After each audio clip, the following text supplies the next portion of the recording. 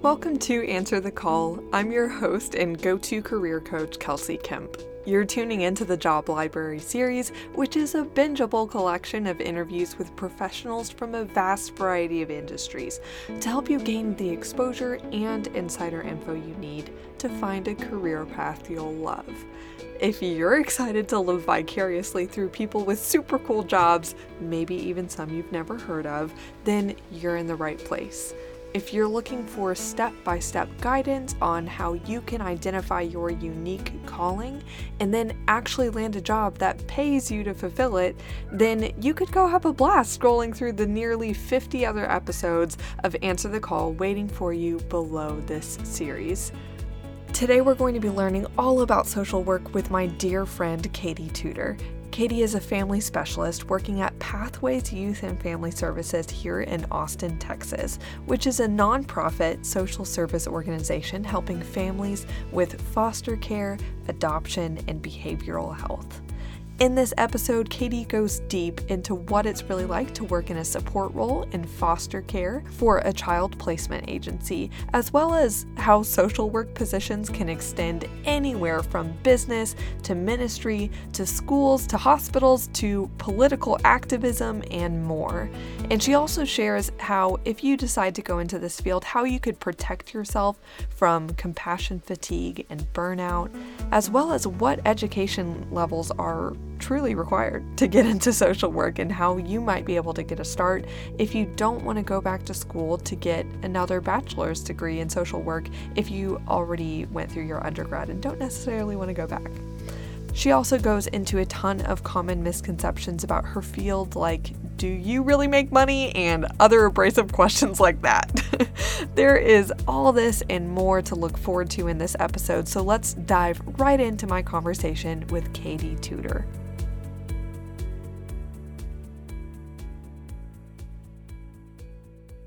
Well, my friend Katie, I'm so excited to have you here to uncover what it's really like to work in social work. Working in that social work, lots of work in that sentence. Well, I'm excited to get right into it. So, welcome. And also, first question, what do you do? Where do you live? Like, what's your position? All that stuff? Yes, great question, Kelsey. Thanks for having me. I'm really excited to be here. But I live in Austin, Texas, and I am a social worker. And I work for an agency called Pathways as a family specialist, which is really a glorified case manager. So it has been my job for 2 years now.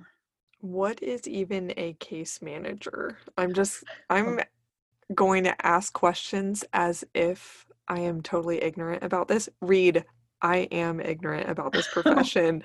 And yeah, okay, go on. What is a No, case good question. manager? Sometimes I feel like I just assume and I shouldn't. I'm going to try really hard not to use the words case and management in my definition. But case manager, we really just have a caseload. In my situation, it's families. So I have set families who I check in with, who I manage in a way, and they fall under my kind of job of if they need something, they go directly to me. If there's a problem, they go directly to me. So it really is. I said I wasn't going to use the words case management in the definition, but I totally did. But really, it is just having a certain families who just kind of depend on you for advice, advocating for them, and if they just ever need anything, they kind of go to you. Ooh, okay. Well, don't mind me as I'm on the follow-up question train, but what are the range of things that they come to you for? Like, what are you advocating for? What advice do they need, and how are you helping? Yeah. So, and for those of you who don't know, Pathways is a child placing agency, so it's in the realm of foster care. So I have families who are foster parents, and they come to me just with questions about the kiddos in their home, questions about paperwork. There's so much paperwork, just documentation for the child.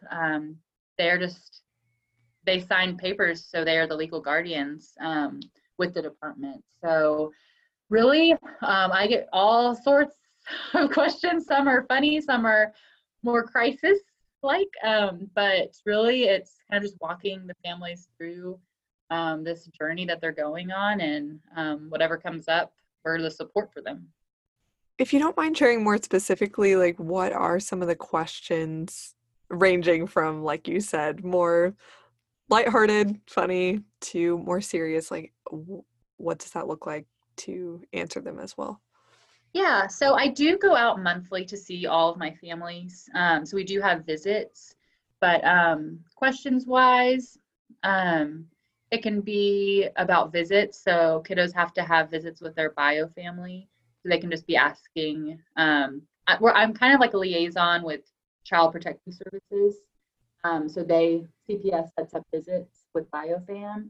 But if foster parents just have questions, they kind of just turn to us for support of kind of asking questions about the visits, or really it ranges. It's funny because I feel like there's like no, that's saying there's no dumb question. Like we get everything under the sun of like our child's acting out in this way, like what's your advice? And as like I'm a 25-year-old, I do not have children, I have a puppy. But we do go through the trainings ourselves of like trauma-informed care, evidence-based interventions, and I'm not trying to just throw all these words out, but we do go through a lot of training that is focused on foster care and foster kiddos, because they are, I don't want to say they're not normal because that's a terrible way to phrase it, but they have experienced a lot of trauma that kids who have two parents and are with them still don't often experience. So to answer your question, it's really kind of just day to day. I think like more crisis questions are like, my kiddo got injured. We have to go to the emergency room right now. Can you meet us there? And then just questions with that. And it's cool too. Like there's just such a wide array of foster parents, pathways, licensed single people, same-sex couples, traditional couples. And it's been really cool to just see like everyone has a different experience with children and with like their own childhood. So it's awesome to be a part of their foster care journey. But really, we're kind of just the support of like if they're freaking out, I often just walk them off the ledge of a mental breakdown. And I think it's hard too, because like confidentiality is super important. Because I'm like, I do have different examples, but I want to like have that confidentiality for my families. I'm not just saying what they ask me all the time. It's really just support. Like in my job description, it says support 24/7 for foster families. And it's a lot of support. That is a lot of support. And also, I'm so sorry I'm being a total troll because I figured that you have confidentiality to honor, but I was like, I don't know, maybe you could just give some vivid examples. Let's see how vivid. So totally respect that though. So in terms of education, I've heard that you have to get quite a bit of it, and I know you have quite a bit of it. Yeah. So tell me, what did you get your degrees in, and where did you go? When did you graduate? Yeah, so I received my bachelor's in social work at Abilene Christian University, and I graduated in 2017. And I knew I was on, like, just wanted to use that momentum to stay in school. I knew if I left, I would not want to go back. So I decided to get my master's, and ACU actually offered this advanced standing program where if you have your bachelor's in social work, you can get your master's in 1 year. So I really wanted to take advantage of that. The part that's a little funny is ACU was one of the few schools that required you to write a thesis in their advanced standing program. So I did have to write a thesis. I do not regret that at all, but it was very strenuous and it was a lot of work. But now I'm published, so that's super awesome. But after getting my master's, I kind of thought about getting my clinical license, but I think it was just more on my heart to get more experience before I go back to school. So right now I just have my bachelor's and my master's, and then I got my license so I can be an LMSW. LMSW. Google that later. Okay, cool. So Did you just go straight into the role that you're in now, or did you have any other post-grad jobs or internships throughout college? So I really wanted to work in foster care. A lot of people in my grad school year just they had families where they fostered and adopted, or they had families who just did straight adopt, which is they didn't even foster, they just adopted a kiddo. And just like all the experience that I had with friends who had like their foot in foster care, I just really felt called to go that route. So towards the end of my last year in grad school, I decided to just apply for positions in a foster care agency. I really did not know anything about foster care other than just my friends' experiences. So I didn't even know what a child placing agency was, or, and I feel like a lot of people don't if they're not in child welfare, like the foster care world. Um, but I decided to apply for just different positions I saw available in Austin. So I applied for 2 jobs, and when I was going through the interview process with Pathways, which is where I am now, I just loved all the questions they were asking, and just they seemed to really have a good like just idea of what they wanted to be as an agency, and I really wanted to be a part of that. So it was a pretty easy decision for me to decide to go with Pathways. And after I graduated with my master's, I came straight to Austin. I think I had like a few weeks in between, and then I just started working for Pathways. I see how you started to realize why you wanted to go into foster care, but even before that, how did you realize that you wanted to go into social work in general? Great question. I actually started my college experience as a nutrition major. I have always just loved the impact that food has on your body, and I wanted to learn more about that. So I went in as a nutrition major. About after a year and a half, I was not excited at all for my course load of like organic chemistry and biochem, anatomy, and realized that I'm just not science minded. I did not want a profession in nutrition. That was a cruel reality I had to face. And I knew I wanted to be in some type of helping profession.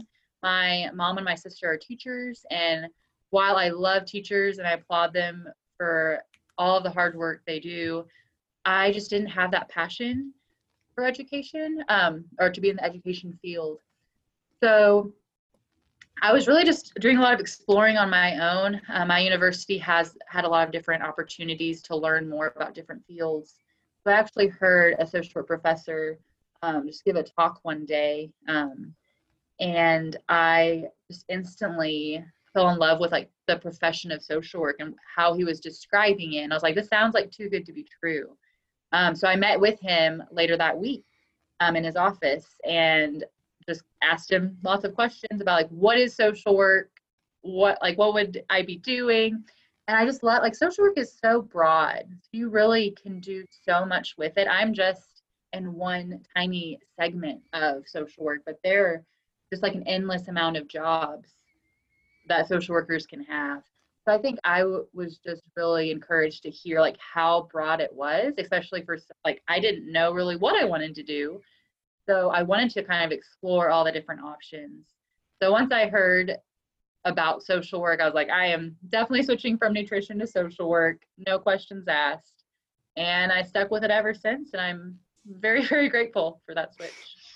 This is insanely ironic because just today I interviewed Elena Woolsey, who will be a guest published right alongside this episode. She is a nutritionist. No shame to her. I applaud she's like, her. I love this profession. You're like, swerve, see ya. It takes all kinds of people to make the world go round, and we It does. I applaud her though. We need more of them. As I applaud you. So I know that you said that the options are just near limitless for what you could do with social work, but are there some main pathways or kind of variations of social work that someone can explore? Yeah. Child welfare is one, and that entails like CPS, Child Protective Services, child placing agencies. And just a little background on child placing agencies. We were created to help alleviate a lot of the stress from CPS. CPS is expected to do a lot. And Yeah. it's kind of insane the amount that they are required to do. So CPAs were created to help alleviate some of that work. But just there's different roles with children. So that's kind of like one section, I would say, or one field. Another would be in schools. There's different nonprofits or just different social workers in schools. I worked for communities in schools for a little bit, and that was an awesome experience of really helping middle schoolers navigate different things that counselors or teachers really don't. And that was more so kind of just helping with like basic needs and goal setting and just more kind of just resources for the children to succeed in school. So I feel like schools is its own section of social workers. Hospitals, I don't want to talk all about my internship experience, but I also interned at a hospital. And that was super awesome to see how vital social workers are in the medical field. And going along with that, there's hospice social workers, home health. So just definitely the medical field is a huge population of social workers. Nonprofits, a lot of social workers run nonprofits or CEOs, program directors, and are just very intertwined with the nonprofit world. Businesses, I don't know tons about social workers and businesses, but I've definitely heard that's its own little subgroup of social workers who go the business route. And I think one of my friends actually got her MBA and her social work degree, so she's wanting to kind of just explore that field more. And it's cool because social work is really endless. Like I have friends who are like, I have one friend who's an associate pastor for a church, and she's able to use her social work degree in that role. So I feel like not all roles have social worker in the title, but they do a lot of social work tasks and social work job descriptions. But I know I'm forgetting tons. I think one of my favorite things that social workers can do is in like political arena, and just like really advocate and meet people where they are. And that's like a term thrown so much at social workers, but I think it's important to just really know people and like get to know cities and just areas so you can fight for them at the more macro level. So I think the politics route is also a way that social workers can go to, like, to be activists or really just, there's a whole list of different roles for politics as well. But that's just a few. I think that's why I loved social. It is so broad, and really, I feel like everyone can find something or like some niche that they would really be passionate about in social work. Yeah, it sounds like it for sure. Hey there, if you're listening to this episode right now, it's probably because you're somewhere in the range of mildly curious to high-key desperate to get out of analysis paralysis and into a job that will be an exciting and rewarding fit for you and your unique talents, values, and interests. Which, by the way, I'm here to help you do just that in record time. If we haven't met yet, I'm Kelsey Kemp, a career coach specialized in helping Christians discern their unique calling and practically land a job that pays them to fulfill it, so you could have an impactful and meaningful career. Trust me, I get it. Picking a singular career path out of the sea of options, then making a potential industry pivot to get into that line of work can be insanely daunting. That's why I created the Deep Dive Career Coaching Program to walk you through nailing down each step, from discerning your calling to finding the exact job title that aligns with it, then getting hired for that position with confidence and speed, with me by your side as your personal career concierge from start to finish. This 2-month one-on-one career coaching program includes individual career coaching sessions with me, the library of guides and workbooks I've created for you to propel you further and faster to your goal between sessions, as well as unlimited support from me in between sessions to help you nail all the practicals like your networking, messaging, and strategy, your resume, your interviews, and negotiations, which will save you a load of time, stress, and dead-end job applications. If all of that sounds like a dream to you, then I want to formally invite you to apply for my deep dive private career coaching program.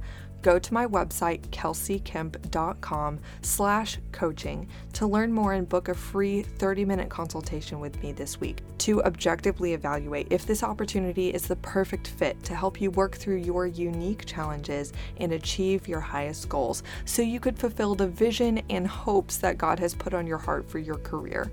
I only work with people who are ready to go deep, do the work, and actually make a change once the path is made clear to them. So if that sounds like you and you're ready to accelerate your path to building an impactful and meaningful career aligned with who God made you to be and what He put on your heart to do, then go to kelseykemp.com/coaching to learn more and book a free 30-minute consultation with me this week to get started. Okay, now back to the episode.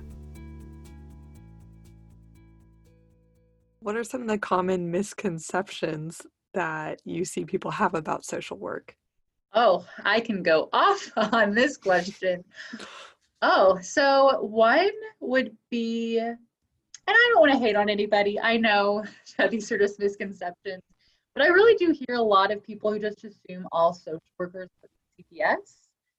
And that is definitely not the case. Kind of like, as I just said, there are so many different jobs and roles that social workers have. So they all do not work for CPS. I even remember when I switched my major to social work, a lot of people were not happy about that. And I think that could be because social workers meet people in many different areas of their life, whether that be in schools and hospitals. Sometimes like in hospice settings, like they are the last ones with people, like on like their deathbed in a way. So I think sometimes social workers give people a bad taste in their mouth because they're in those really hard seasons and those hard situations that sometimes people don't want a social worker to pop up and help them.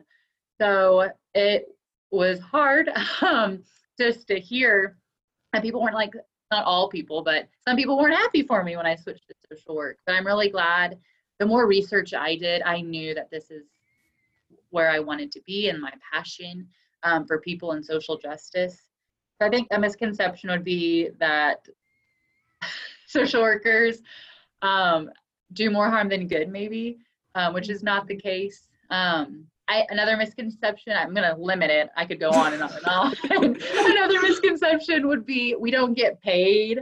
We do get paid. I think it really is just doing your research and seeing where if money is just something that you are very focused on, or obviously we all need money, but there are different social work positions that are known for being higher paying.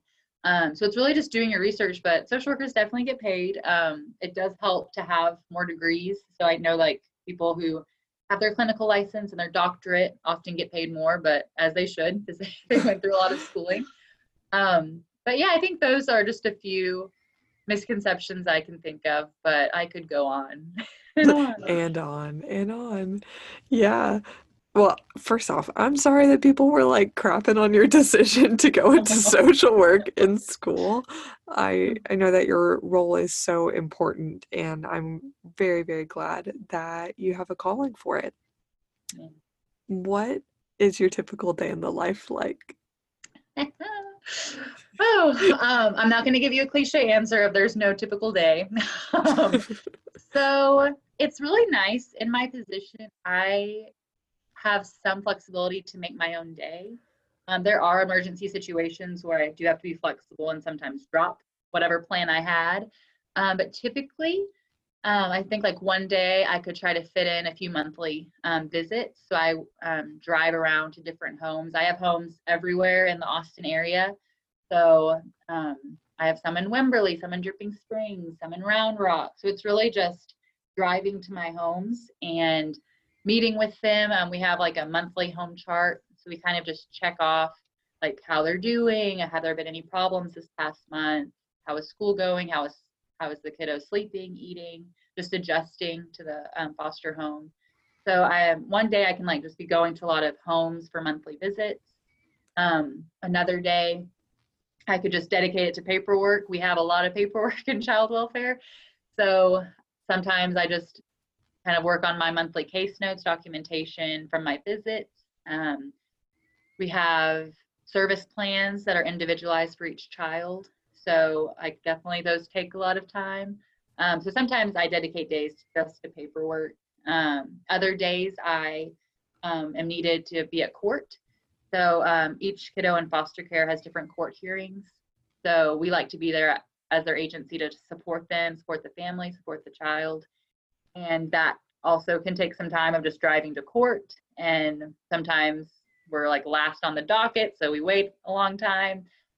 So really each day is different. I feel like it's never that clean usually though, of like, oh, this day I'll do all my visits, this day I'll do all my paperwork. It's usually just mixed throughout of like paperwork, visits, court, all the things. And then if emergencies happen, we try to meet our families at the emergency room or just provide support over the phone. We are definitely on our phones a lot. Foster parents call all the time, and as they should, because we are for support, but that can also dictate a day. If like I spend a few hours on the phone with different foster parents, then I'll have to kind of rearrange some things. That is so admirable as an agency that it's 24/7 support. I don't know how you personally handle that though, because it doesn't sound like you have a day team and a night team, so the workers No. themselves can have a normal life. It just sounds like the workers are signed up for a 24/7 work style. Well, and I haven't even mentioned like we have emergency placements. So kids often come into care like at night. So if my phone rings at like 2 a.m. and there's a kiddo who can be placed in one of my homes, then I need to meet them there. I need to meet at my foster parent's house. The CPS, the investigator will be there, and we have placement sometimes like at 2 or 3 a.m. or it can happen at all different times. I feel like it tends to happen at night, but definitely we are day and night shift type of people. Wow. Oh my goodness. So how have you managed that? Not just the demanding nature of the time commitment and variability and needing to be on call, but also emotionally. Is that something that you're kind of prepared for in your schooling? Because I'm sure that's such a big part of social work. How do you not get burnt out? Great question. And like I love my school experience and it was extremely helpful and just teaching me all that I know today and how prepared I did feel going into it. But I think nothing prepares you like experience. So once I was in my first year of the job, I was experiencing a lot of emotions and I felt kind of crazy just because I'm like, why am I just feeling really sad some days and other days kind of mad and other days happy? And I think naming my feelings really helped. I definitely experienced secondhand trauma my first year of just really feeling for these families going through really hard things. I also felt compassion fatigue of if I'm like 100% on all the time, like I never want to burn out, but that's what it can lead to. So naming what I was feeling really helped me reel in that I am not crazy. Like these are common things to feel in this position. So I think emotionally what really helped was naming them and also just finding people to talk to who I know like genuinely care about me and my profession. Obviously, like I still use confidentiality in those situations as well, but just really talking and kind of just saying how I feel was very helpful. And just journaling also really helped of getting my feelings out and just being able to kind of release them of, okay, like I don't have to hold on to all of these traumas and all these terrible situations. Yes, I can show up for my families, but it's not my job to fix everything. It's not my job to hold on to all of the crazy things that have happened. But if I feel like if I were to do that, I wouldn't be truly helping the family. So really have to reel in my emotions, how I'm feeling, and how I can actively be supporting the family, but also supporting myself. Yes, I can only imagine how important that is. It seems like this is a natural transition into what do you enjoy the most about your job and then what is tough. It sounds like we're already getting a picture for what's tough about it, but what are those highs and lows? Yeah. A high would definitely be the relationships I have with foster parents and with the children. It has been so wonderful getting to know them. The past 2 years, I have been employed with Pathways. Different times, kiddos will leave and be reunified with bio family or with a relative, but we do stay with our family. So the family is licensed through my agency. So even if a child does leave to go to family, we still are with the families, and they often choose to foster again or choose to go a route to adopt. So I've loved getting to know the families, getting to be part of adoptions. We try to paint foster care in a way of foster parents are able to adopt, but the state of Texas and many other states, I'm sure, really focus on family reunification. Of we want to keep the child with family if that's a viable option, or with a relative, just because that's so important for the child. I have been a part of adoptions though with foster parents, and those are always really exciting as well. If the kiddo doesn't have any relatives or family who are able to adopt, then foster parents do come in, and just being at court when the family's in tears because the day they've been waiting for has finally arrived and they can adopt, and the kiddo can change their last name to the family's name. It's definitely an exciting time that can be bittersweet. But that's one of my favorite parts, is just really getting to know the foster families and the children and getting to build relationships with them. A low would be kind of just navigating being on call 24/7. I definitely see the need for that, just because we don't ask, or we don't get to control or dictate when emergencies happen. But that can be kind of straining when, like, I have plans with a friend to catch up and grab coffee, and then my phone goes off and I'm like, I have to take this and I have to go. So really, boundaries are important, and there are ways to have boundaries in this job, but that can be a low at times of, man, like I really wanted to do this today, but my job has taken me this way. So that can be a low. I tend to be a very optimistic person, and I try to always paint silver linings on things. So I think part of it is just like understanding like why I am on call all the time and why it's necessary, but also just constantly checking in with myself of how am I feeling. I don't want to be burned out, obviously. I want to give my best to these families. So it's just constantly checking in with myself during those lows of having really long days and long nights. But that's kind of just part of the job. Yeah, goodness. That takes a tremendous amount of just dedication and perspective on your part to be so committed to staying the course and being available at all those times. What type of person do you think would be a good fit for social work? And I kind of think of this in terms of what do they have to like and what do they have to be okay with and good at too. Yeah. I think they have to be okay with not being able to fix everything. I definitely do have friends who are very empathetic, but sometimes to the point where like they know themselves and they know they couldn't do this job, and that is totally okay. So it's really good for people to know themselves and know their own like emotional boundaries. I think for people interested in social work, if you're very interested in politics, I think social work would be great, just because it's so important to know like what laws and policies are being passed that directly affect populations we work with. So for people who kind of go towards those NPR broadcasts and just really love to stay informed, I think they should explore social work for sure, as well as just people who kind of have that desire to help but don't know how. I think I was in that category of, I am very passionate about helping people and making a difference, but also just I have seen a lot of people go through things harder than I have experienced. So I always have been drawn to wanting to help those people because I can't necessarily relate, but I can help. So definitely people who want to help but maybe aren't sure how, I think exploring social work would be really beneficial. Yeah, and let's say someone Well, I'm wondering what the education qualifications like at a minimum are, Mhm. and like is a undergrad and a master's in social work required, or if someone is kind of past college age, and they would like to minimize the amount of school that they would have to get before pivoting into this profession. What do Mhm. you think is also the minimum path? Yeah. I think a bachelor's in social work definitely helps you get your foot in the door of just trying out different jobs and getting that experience.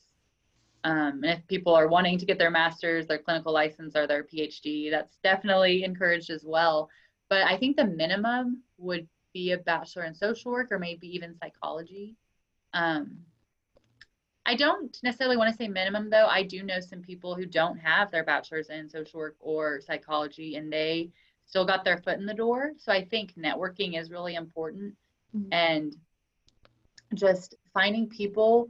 I I've recently started working on my LinkedIn more, and that has just been so helpful of finding people who I love what they do and getting to talk to them and see like how do you do what you do? What all? How did you get there? So I think I don't even want to say a bachelor's degree is the minimum because if you really are networking and just seeing how you can get your foot in the door without going to college, maybe, I think it's definitely possible. And then when you get that experience, that will just help you work your way up or find what your passion is through social work. Yeah, that's so awesome. I always love hearing about alternative pathways because I think oftentimes the listener of this podcast isn't just someone in their undergrad with time to pivot. It's someone who's maybe looking to make a mid-career pivot, or maybe they had their quarter life crisis and they're like, all right, what else? What else? And they might not want to go back and invest in all this education if it's not necessary. And so I always love hearing about creative ways that people can still, like you said, get their foot in the door and just make a start in the profession that they feel called to, whether or not they could work out going back and getting another degree. Mm-hmm. So that's so awesome. Here's what I'm excited to ask you.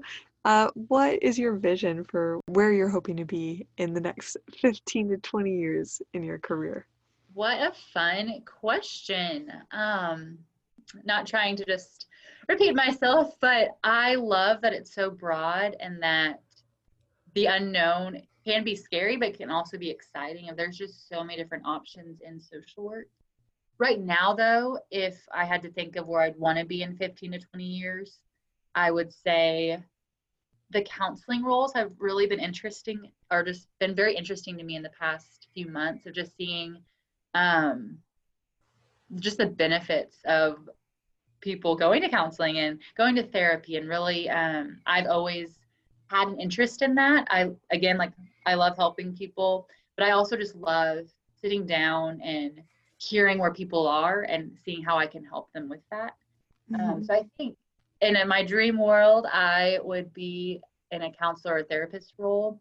I'm still kind of figuring out like what subgroup I would want to work with and kind of how I'd even want to be a therapist or counselor. Like, would I want to go get my clinical license, or would I want to look for dispositions for LMSUs? And I think the possibilities are endless, which is really exciting. But yeah, I think just being a counselor has always been something in the back of my mind of like, I would love to do that someday. So check in with me in 15 years. Will do, and I trust that that will become a reality if it is meant to be so. Either way, I know for sure, Katie, you are going to be helping people very powerfully, whatever your job title is. Thank you so much for sharing about your profession in social work. I've really loved learning about it, and so appreciate you sharing. Oh, well, thank you for having me. I loved being able to talk about it, and you asked really great questions. Thanks for having me. Yay! Thanks, Katie.